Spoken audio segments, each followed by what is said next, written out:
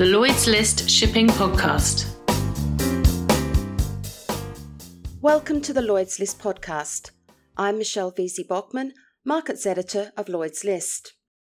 In the old days of empire, the UK was the undisputed global centre of shipping and trade. But in the last 50 years or so, that crown has definitely slipped. Some would even say that the UK no longer wears this title as the axis of shipping tilts from west to east. So how is the UK going to attract and keep the thousands of potential jobs needed in the maritime sector of the future, and to maintain any semblance of international shipping dominance? As I record this podcast and ask this question, the UK can't even recruit enough truck drivers to deliver petrol, and crops are rotting for the lack of labour to harvest them. But while I could still fill up my tank last month, I headed down to the River Thames during London International Shipping Week to the HQS Wellington. The Wellington was retired after the Second World War and is preserved by the Wellington Trust to educate us all about the Merchant Navy. Their industry group, Maritime UK, was hosting a 2-day career event for children and young adults. I wanted to see whether I could get some answers to this question: how is shipping planning for the future? But first, some facts. The UK maritime sector contributed £14.5 billion, or nearly $20 billion to the economy in 2015. Based on the most recent government statistics available, maritime business services alone contributed to £2 billion, the marine sector £6.4 billion, and ports £1.7 billion. There are some 1.1 million people employed in shipping. Like many of you listening to this podcast, I fell into shipping by accident.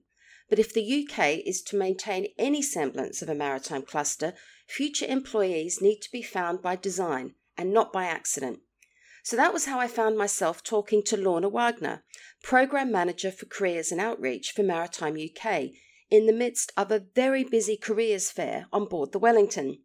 She was still reeling from 250 very excited schoolchildren that had flooded the vessel the day before, but took some time out to describe the aims and objectives of the event.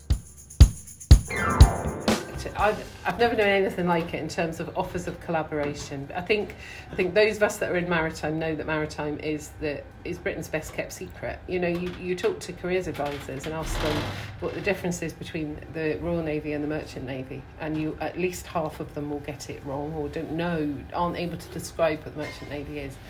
So we know that there's approximately 1.1 million people in the UK working in the maritime sector. That's 1 in every 66 human beings in the UK. Massive. We know about the length of coastline that we have here. That shouldn't come as such a big surprise. But also the Department for Transport Maritime Strategy, the 2050 strategy, sets out an expectation of just unbelievable growth within the sector. We expect the sector to double in size in the next 10 years. And it's not 100% of the same jobs. These are new jobs. You're looking at the Free Ports Initiative. You're looking at the impact that Brexit is going to have, if I'm allowed to say that word, on this sector. You're looking at the fact that the ports are modernising and they're putting so much more into automation. Now that means changing jobs. It doesn't mean that there aren't jobs for people in ports. It means that the jobs are changing. So we need to make sure that the people have the right skills. It's not even just people coming into the sector, it's about upskilling the existing workforce. But I know that ports are crying out for computer coders. I know they are because they keep telling me that they are. But if someone has studied programming, computer coding, I don't think they're thinking about using that in the maritime sector. And really, I've got a 2-page long job description, but it comes down to helping people to understand what the maritime sector is and how big it is.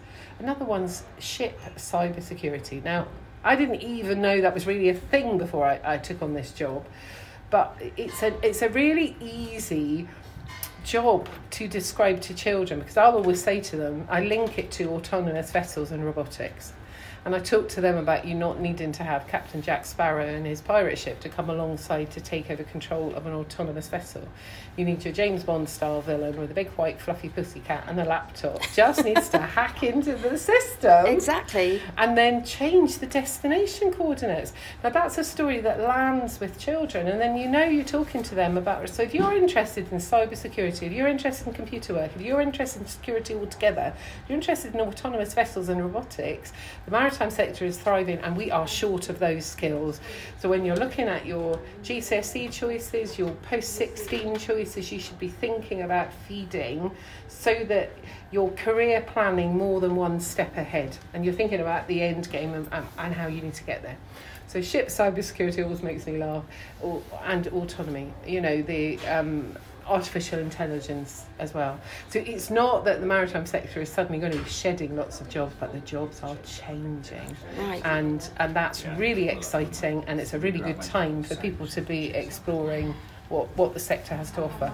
I've got partners on board this morning from City Cruises, from Viking Crew and from Blue Water, all talking about the shortage of chefs, but also of engineers in luxury and super yacht crewing.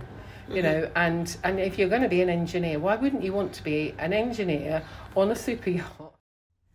Lorna was referring there to the UK government's Maritime 2050 plan, released back in 2019. One of the shorter-lived maritime ministers, Kelly Tolhurst, appointed a Professor Graham Baldwin to chair a Maritime Skills Commission back in July 2020 for a 2-year period. The first interim report was meant to be in October 2020, with several thereafter, along with an annual report. That first annual report, published 12 months ago, I have to say is a rather slim volume that yields little information. The section on quote-unquote future workforce research only really discussed a proposal by the port sector to commission another quote-unquote collaborative piece of research. Most of the report introduced those people who were appointed to the Skills Commission workforce with lots of photos and details about their background, who was doing what and what they aimed to achieve. The outlined scheme of work has a current and projected skills survey commencing January 2021. I'll be waiting for the results of that with bated breath.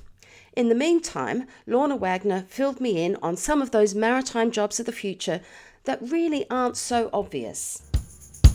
Coding's a definite one. Engineers is a definite one, but we need to talk to people about the types of engineering. The opportunities that are coming up because of the decarbonisation and, the finding alternative fuels and fuel sources, the opportunities for scientists and people that are interested in engineering and electronics, and, they are immense. I know, I've been told by a professor at Hull University who's very involved with wind farm technologies and so on, that we are 22,000 technicians short if we're going to meet the government's target for wind power generation. And those technicians will work onshore, but also on boats, go to sea, go work in the wind farm, 7 days on, 7 days off, often, sometimes 3 weeks on, 3 weeks off, it varies. They get paid well, but we can't possibly meet the government's targets unless we've got this people pipeline coming through. So we need to talk to young people about electrical, technical, about engineering, about those sorts of jobs, and about thinking about using them, but living and working on a boat. If you want to work on a ship right now, there are jobs available. Some 20 maritime apprenticeships were started last year. One of the exhibitors on the Wellington was the Marine Society, which is all about providing formal accreditation for those who want to join the Merchant Navy. I spoke to Daniel McAllister. So I'm with Daniel from the Marine Society. Daniel, what have you got to offer young adults who are coming here today? So we're advertising today a variety of different apprenticeship schemes that we run. So we run things from the workboat apprenticeship scheme, which is all about crewing workboats that work in a variety of different industries, so like towing, dredging support, diving operations, marine construction, and that's a 2-year programme that works towards becoming a master eventually. We also offer the Boatmaster Apprenticeship, and the Boatmaster Apprenticeship is the one that the guys that you see on the Thames here driving some of the passenger boats up and down, and the clipper boats and things like that. And again, that's a 2-year apprenticeship that works on developing skills to be a captain of one of these boats. Do you find it hard to get people interested in taking up apprenticeships, or are they beating a path to your door? It's been an interesting couple of years. It's been steadily getting busier. There is the interest out there.